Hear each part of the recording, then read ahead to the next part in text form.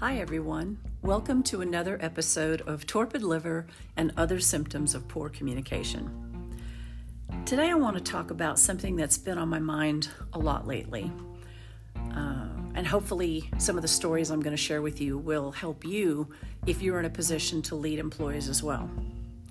Now, earlier this year, I had a podcast featuring a colleague who lives in Iceland, and we were talking about communication leadership and the opportunities that we have right now to really cement those positions of leadership, especially given all the good work that so many of us did during the pandemic to demonstrate what great strategic communication can really do for an organization. Today, I want to talk about a different aspect of communication leadership, and that is much more personal. So when you have the opportunity to lead, how you communicate with your team members can make a huge difference in the direction of your team, whether you achieve goals, whether you really improve and or cement your emotional intelligence with the people with whom you work, or whether you become that bad boss that all of us have had at one time or another in our lives. So let's get into the topic. I am going to share a few stories with you. They are not in a particular sequence, so this is a little bit off the top of my head. Hope you'll bear with me on that, but I think there's a couple good lessons in these stories. So let's get started.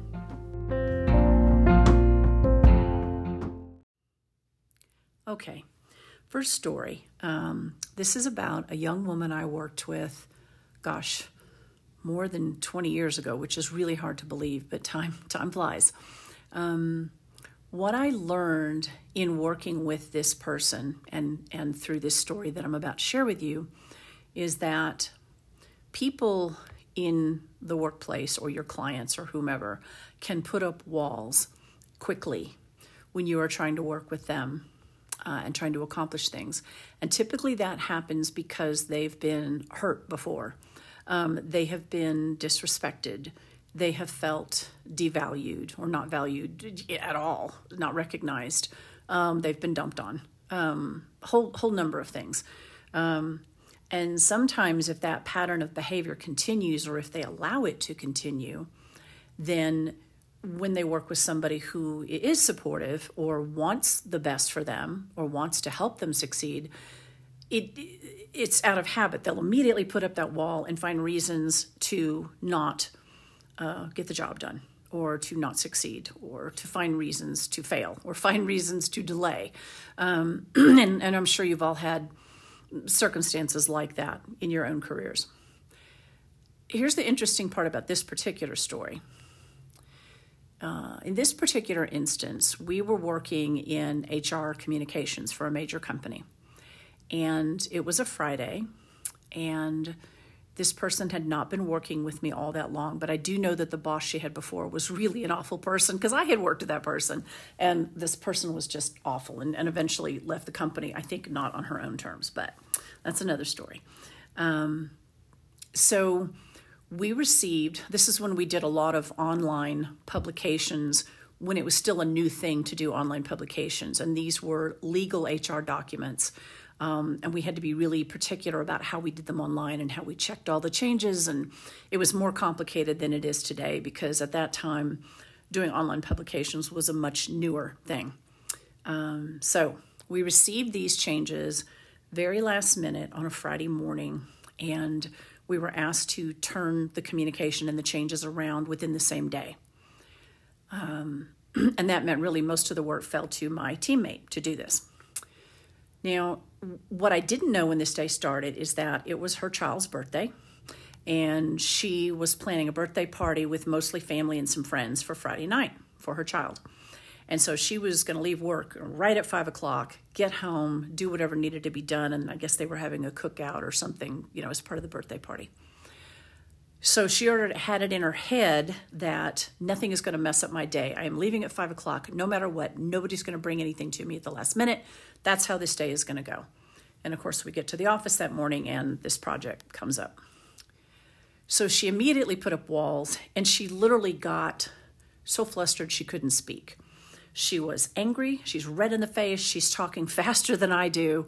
She's just, you can tell she's in a tizzy. and I had seen the same email and saw that this had come in. And she didn't tell me at first why she was upset. Why she was upset was because she'd already made up her mind that nothing was going to get in the way of her leaving at 5 o'clock. So, and she assumed that this work could not be done in the time frame, and she'd already decided it couldn't be done. So I could have gotten mad because she just lost it, like was just in my office having a fit. I could have lost it. I could have said, too bad, so sad, this is the nature of our job, deal with it. But I didn't. And I said, okay, what's really going on? And that's when she told me about her plans for that evening. I said, okay, fine. Here's what we're going to do. I said, I want you to go back to your desk. I want you to start on this work. Anything that you had planned on working on today can wait. So make this the priority, because we really do need to get this done for not only our HR customer internally, but for our legal group as well, so that they can review it and then we can make this publication live next week. I said, now, take your time, do the work calmly, do not rush. We want to get this right. When lunchtime comes, I don't want you to rush. I want you to leave your work area. I want you to go outside. It's a nice day, or go to the cafeteria. Do whatever you want to do, but leave the premises. Get out of here and take a full hour for lunch. I don't care where you are on this project. Do whatever you have to do. Then I said, not at 5 o'clock, but at 4 o'clock, I want you to end your workday. I want you to keep working on this calmly. Wherever you are at 4 o'clock, I want you to stop working and then leave so that you can get an extra hour head start on your festivities tonight. And she looked at me like, what? And I said, I will do the rest of the work. I don't have any kids. I don't have anything I have to do tonight. I will stay here and finish this. Just take your time, calm down, and you leave at 4 o'clock no matter what. Okay? Okay. Well, you can guess what happened. She calmed down. She seemed utterly surprised that I would propose such a solution. And guess what? She actually finished the work at about 2 in the afternoon and did a great job. And we got it turned back around to our customers. And she even had a couple of hours to spare to work on the things she was going to work on that day. And I still said, go home at 4 o'clock and have a nice weekend. Now, what that did was a couple things. It made her stop and think about, okay, why did you automatically assume you couldn't get it done, right? Because she'd already decided how the day was going to go, right? And that there was nothing that could divert from that. Second, I don't know that she'd ever had a boss who was supportive and said, I'll finish it. You just do as the best job you can, and then I'll take care of it from here. So that took the pressure off of her. And I was like, get it right, do it well. We don't want a bunch of redos, whatever.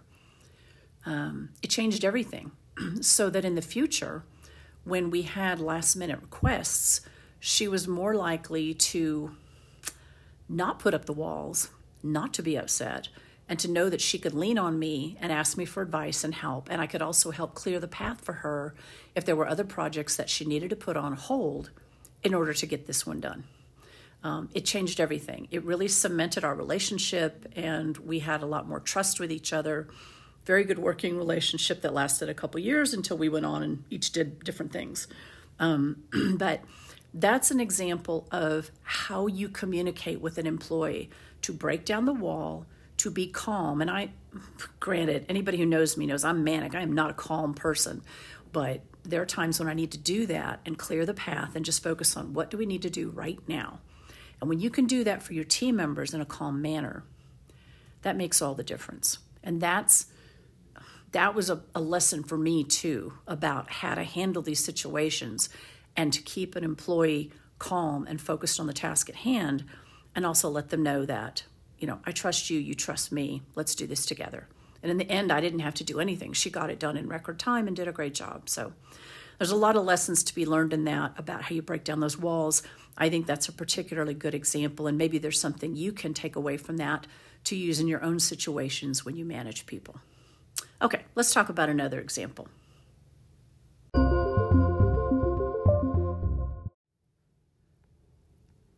This next story is an interesting one because it plays off the theme of the first story, which is the reasons why people build up walls and either decide that they're not going to do what you'd like them to do, or decide that something can't be done, or find reasons to delay. Right?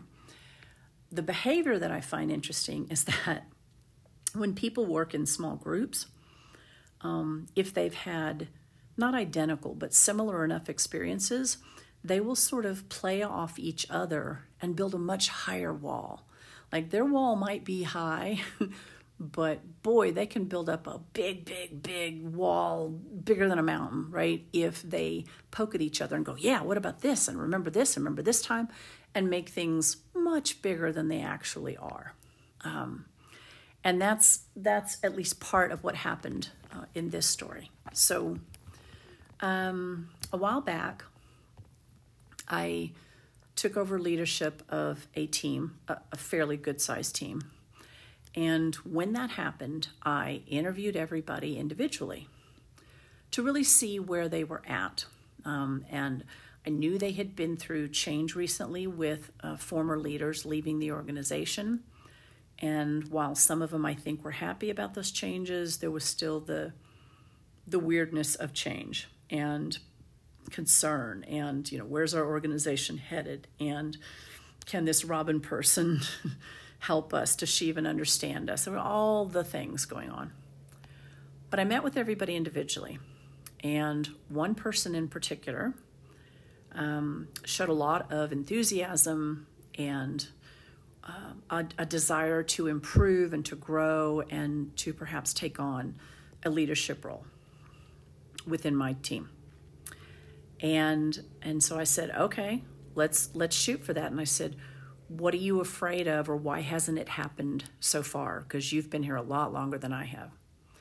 And what I learned was that several people in this organization previously felt like they'd been held under a thumb, and that there was a pecking order, and there was not promotion based on true merit, but it was based on friendships and, wink, wink, nod, nod, stuff that shouldn't happen, but we know it happens in organizations all the time. So I said, okay, so let's make a list. What are you afraid of? What are you afraid of about being a leader? And we went through that. And I said, and what do you feel like you're not afraid of, but you need to build up some competence in? And this person, laid that all out. And I said, okay, I'm going to help you with all this. I'm good at overcoming fear. That's been a theme in my life, throughout my life, and I can help other people too. So let's find opportunities for you to overcome these fears. And sometimes that's practice. Sometimes it's kind of throwing yourself into the fire and making yourself do it, but we're going to get there. And these other things, this is just practice. These things that you feel like you're a little shaky on, we can get you there. And then when there is an opportunity in the future, I'm going to encourage you to apply for something if you don't do it, on your own. And that's exactly what happened.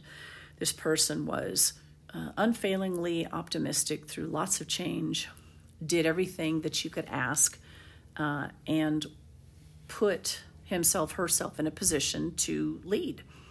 And so through another departure in my organization, I had an opening. And I encouraged this person to apply, but I encouraged everybody in my group to apply if they felt like they were qualified and it was something they wanted to do. But he was the only person from my group who actually applied. And I interviewed some other people, including external candidates, but in the end, I really did think this was the right move. So I promoted this person. Then I did what I usually do, which is I want to let his new direct reports know that this is, what's happening. And so I had that meeting, and it did not go the way that I thought it would go. I was met with some really significant resistance, and the worst part was that some of the behavior during that meeting I felt was exceptionally disrespectful to this person who was being promoted. So I tried to put the best face on it and ended the meeting, and then had a separate meeting with these people who had put up resistance. And I was like, what's going on here? Well, there were a couple things that were going on, and then we got to the root of the problem. And it wasn't a problem per se, but it was in their minds, and I understand. And I recognize that. What happened was this person who'd been promoted was a peer of theirs for a very long time. And I think they all kind of felt like they were under this thumb. But he was the one who expressed that he wanted the opportunities and worked toward them. Other people did not. They did not want to manage people by their own admission. They didn't want to take on additional responsibility because of the burden or the stress or the perceived whatever that they thought came with that. So that's fine. People can excel in their roles their entire careers and never be in a leadership role, and that's okay too. It depends on what you want to do with your life. But I pointed that out and said, but we've had these conversations and you didn't want this for yourself, but that doesn't mean somebody else that was your peer before shouldn't have that opportunity. And this person worked for it. And that broke down some of the walls, because if you've done things for the right reasons, somebody is qualified, makes the effort, and wants it and takes advantage of it, then you've put all the ducks in a row and you've done everything you could to do right by everyone. And so they still may not like the change, just because change is hard for everybody. I know it's hard for me, but they can't argue with it either. So that kind of ends that conversation. And then it becomes a matter of these people having to sort it out for themselves. But because we had an intelligent, calm conversation about it, that helped break down a wall, and they stopped kind of feeding off of each other, being surprised by this change. So much so that one of the persons came to my office later and said, hey, here's why I'm upset. And it was that whole, we've been under somebody's thumb. And they felt like they had been under somebody's thumb and disrespected for a very long time. Then when that person left, another manager took over who was much more gracious and inclusive and made them feel valued, which is what I would hope would happen. But that person left to explore an opportunity outside the company, which happens all the time. So then this team temporarily reported to me. And I try to model the same behavior because I do value everybody, and I value the skills and the experience they bring to their roles, and feel like they're an integral part of the team. So when this change happened, it was like, oh, here's another change, and maybe this person's going to put us under their thumb. And so I said, well, has it been like that since I've been in this role, since I've been leading this whole group? No. Okay, so what makes you think it's going to change? I will not tolerate that. I expect managers to treat everyone with dignity and give everyone the same opportunities if they want them, but they have to work for them. And I said, so you're going to need to give this a fair shot. Assume positive intent. And then, if things aren't working out or you're having problems, then you need to let me know because I can coach this person. But you have to give it a shot. And she agreed. And I have to say that things have gone really well. So they have bonded as a team. They all work together exceptionally well with their new manager. When there are problems or disagreements or the team feels like they're being micromanaged, they will have a conversation with their manager about it. And I have to say I did this too. After getting all this feedback, I talked to the new manager and said, here's the scoop. And I said, these people know their jobs really well and they're good at it. And they felt like they were micromanaged previously when they didn't need to be before I was part of the organization. So you need to let them do their jobs. Don't micromanage. Learn from them because you need to learn what they do so that you can support them. But I said, you just don't get in their way. You need to focus on the other reasons I promoted you, which is we need to move some things forward strategically that we don't have now. And it's not that they're not equipped to do it, but they have expressly said, this is not something I want to do. So that's why you got promoted. And that's what happened. And it's worked really well.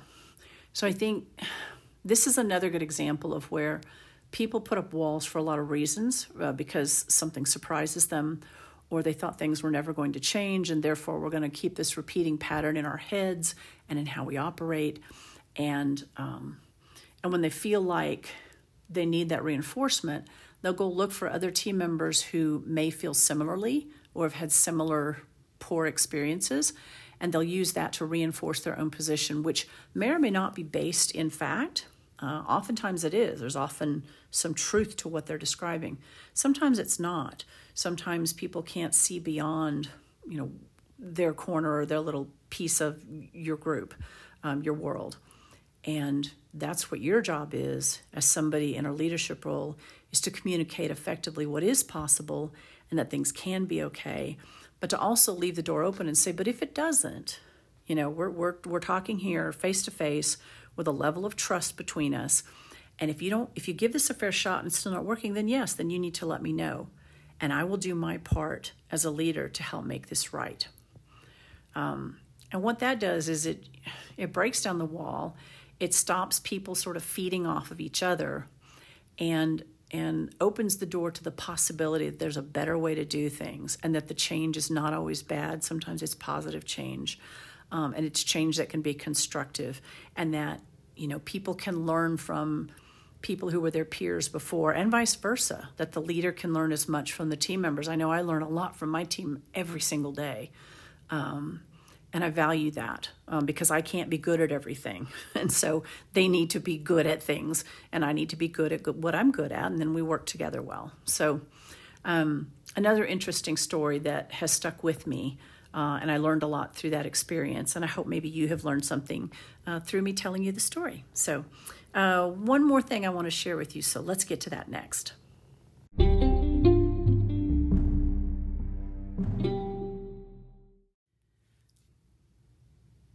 One more story / bit of advice that I will share based on my own experiences over the past 30-some years of being in the communication profession.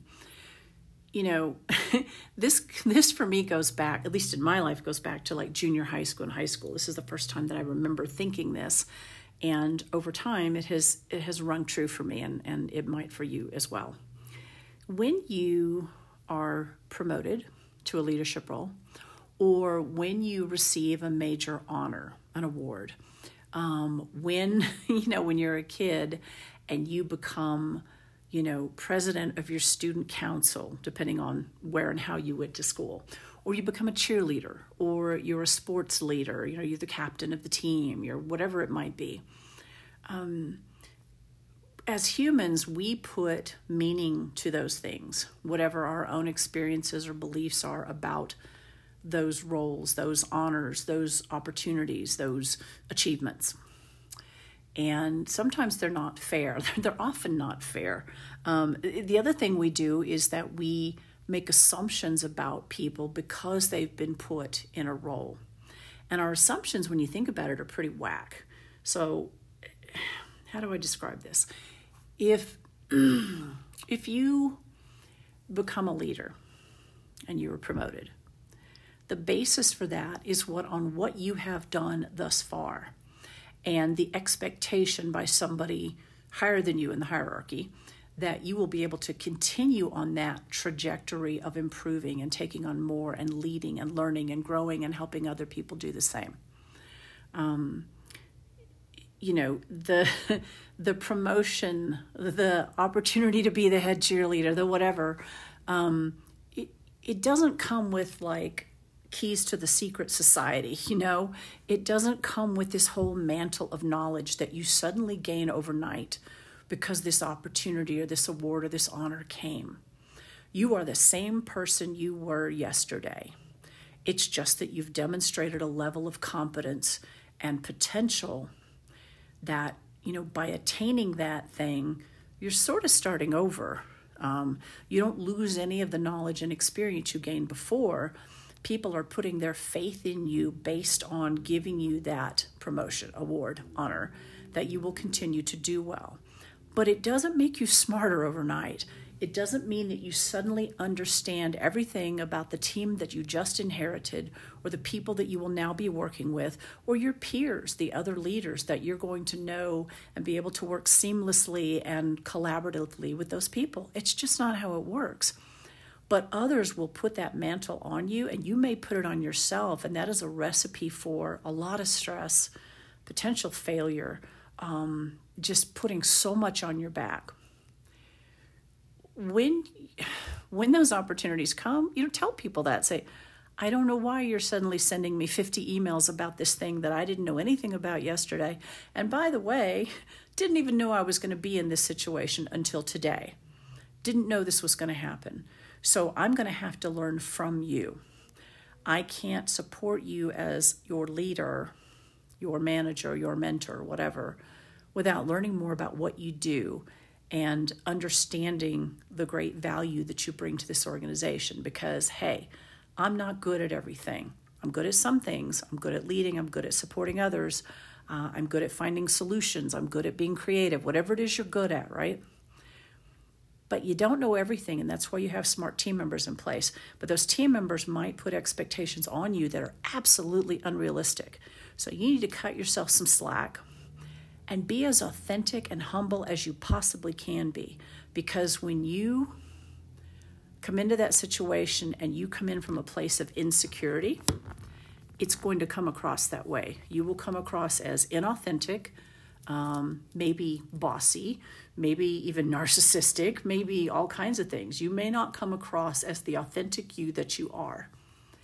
And that's a problem. That's not a good place to begin your next journey into leadership. So you need to communicate that you don't have all the answers, that you're going to learn, that you're going to lean on your team. And, if you do that well, then they'll learn that they can lean on you too, that you have demonstrated that humility and that willingness to learn. And you have said explicitly, I don't have all the answers, but I'm going to see what I can do to get there with you. And, and follow through on your promises of what you intend to do. That gets you off on a good foot. Now, being the good humans that we are, you've been in situations like this where somebody came across completely inauthentically. It was hollow, it was fake, it was, and it because you can feel it in your gut. Our instincts, which we don't tap into often enough, and I've talked about this before, your instinct will tell you what's really going on. You can't help it. It's like when you get a creepy feeling when you're in a dark alley. I don't know why you'd be in a dark alley. I don't go into dark alleys, but you know what I'm saying. If you find yourself in a weird situation and the hair stands up on the back of your neck, or you get a bad feeling in your gut, well, you need to pay attention to that, because most of the time you're right. And so when people come across as inauthentic or insecure, and so they come across as like the know-it-all, or that they're superior to you, or whatever it might be, that's not a good place to be. And people don't grow trust from that place. In fact, that's where trust goes to die. So remember that when you have the opportunity to lead, to communicate authentically what you don't know, to demonstrate that you are willing to learn, that you are willing to really listen and understand what's going on with people and why they're putting up those walls, that's going to make all the difference for you and for your organization. And you will climb much higher mountains than any wall that anybody can put up if you come from that place of sincerity. Now, this is it's not even another story, but it's just another thing that popped into my head. Sometimes the simple act of asking why is very powerful. It's like when we communicate, and we say you want to communicate the why behind a change. We talk about that a lot because that helps make things real for people and helps them understand why an organization is going through a change. When you are leading and you see that maybe some things are not going as they should, or you've been put in a position to try to improve something, you can ask people without threatening, like, why do you do it that way? Why do we communicate that way? Why do we build our intranet that way? Why do we do things this way? And you don't come from a nasty accusatory tone. It's like, why? I just want to understand. Help me understand why you do that. What you'll often find is people respond with it's the way we've always done it. Or sometimes they've been in a rut for so long, they don't even have an answer for you. It's just like, well, I thought that's how we were supposed to do it. I'm like, based on what? And when you say that in a non-threatening, sort of a humorous way, like, based on what? Tell me what's going on. Then they realize, oh my God, it's sort of like The Wizard of Oz and Dorothy and the Ruby Slippers. It's like you had the power all along to make this better. It's just nobody pointed it out to you. And you've been in this rut for so long, team, that you couldn't see that there was another path, a better path.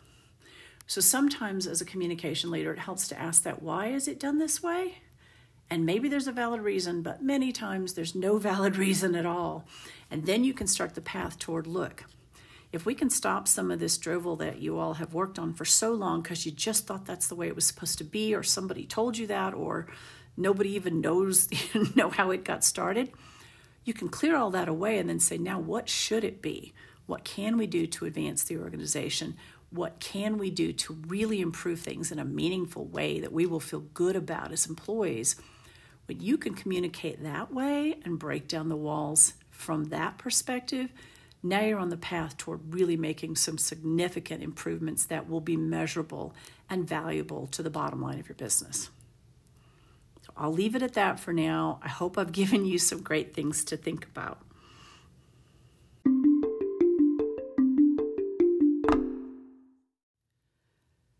Thank you so much for joining me for this episode. One other thing before we go, if you go to my website with the very clever and aligned name of torpidliver.com, what a surprise. That's where I keep links to previous episodes, but eventually there will be a book.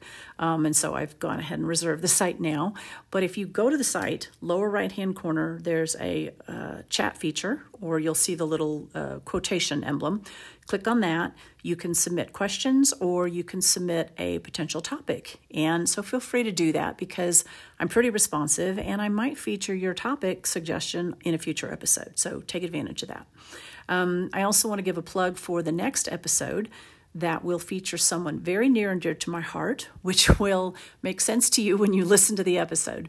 We're going to be talking about consumer insights in research and brand strategy, and the critical role of clear communication in that process. So I think it's going to be a fascinating episode. And again, it's completely biased on my part in selecting this guest, but he knows his stuff. I'll just leave it at that. So until the next episode, please stay safe, take care of each other, and be well.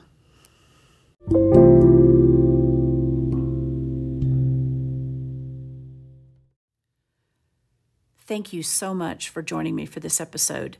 One other thing before we go, if you go to my website with the very clever and aligned name of torpidliver.com, what a surprise. That's where I keep links to previous episodes, but eventually there will be a book. And so I've gone ahead and reserved the site now.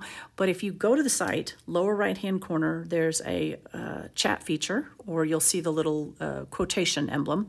Click on that. You can submit questions or you can submit a potential topic. And so feel free to do that because I'm pretty responsive and I might feature your topic suggestion in a future episode. So take advantage of that. I also want to give a plug for the next episode that will feature someone very near and dear to my heart, which will make sense to you when you listen to the episode. We're going to be talking about consumer insights in research and brand strategy, and the critical role of clear communication in that process. So I think it's going to be a fascinating episode. And again, it's completely biased on my part in selecting this guest, but he knows his stuff. I'll just leave it at that. So until the next episode, please stay safe, take care of each other, and be well.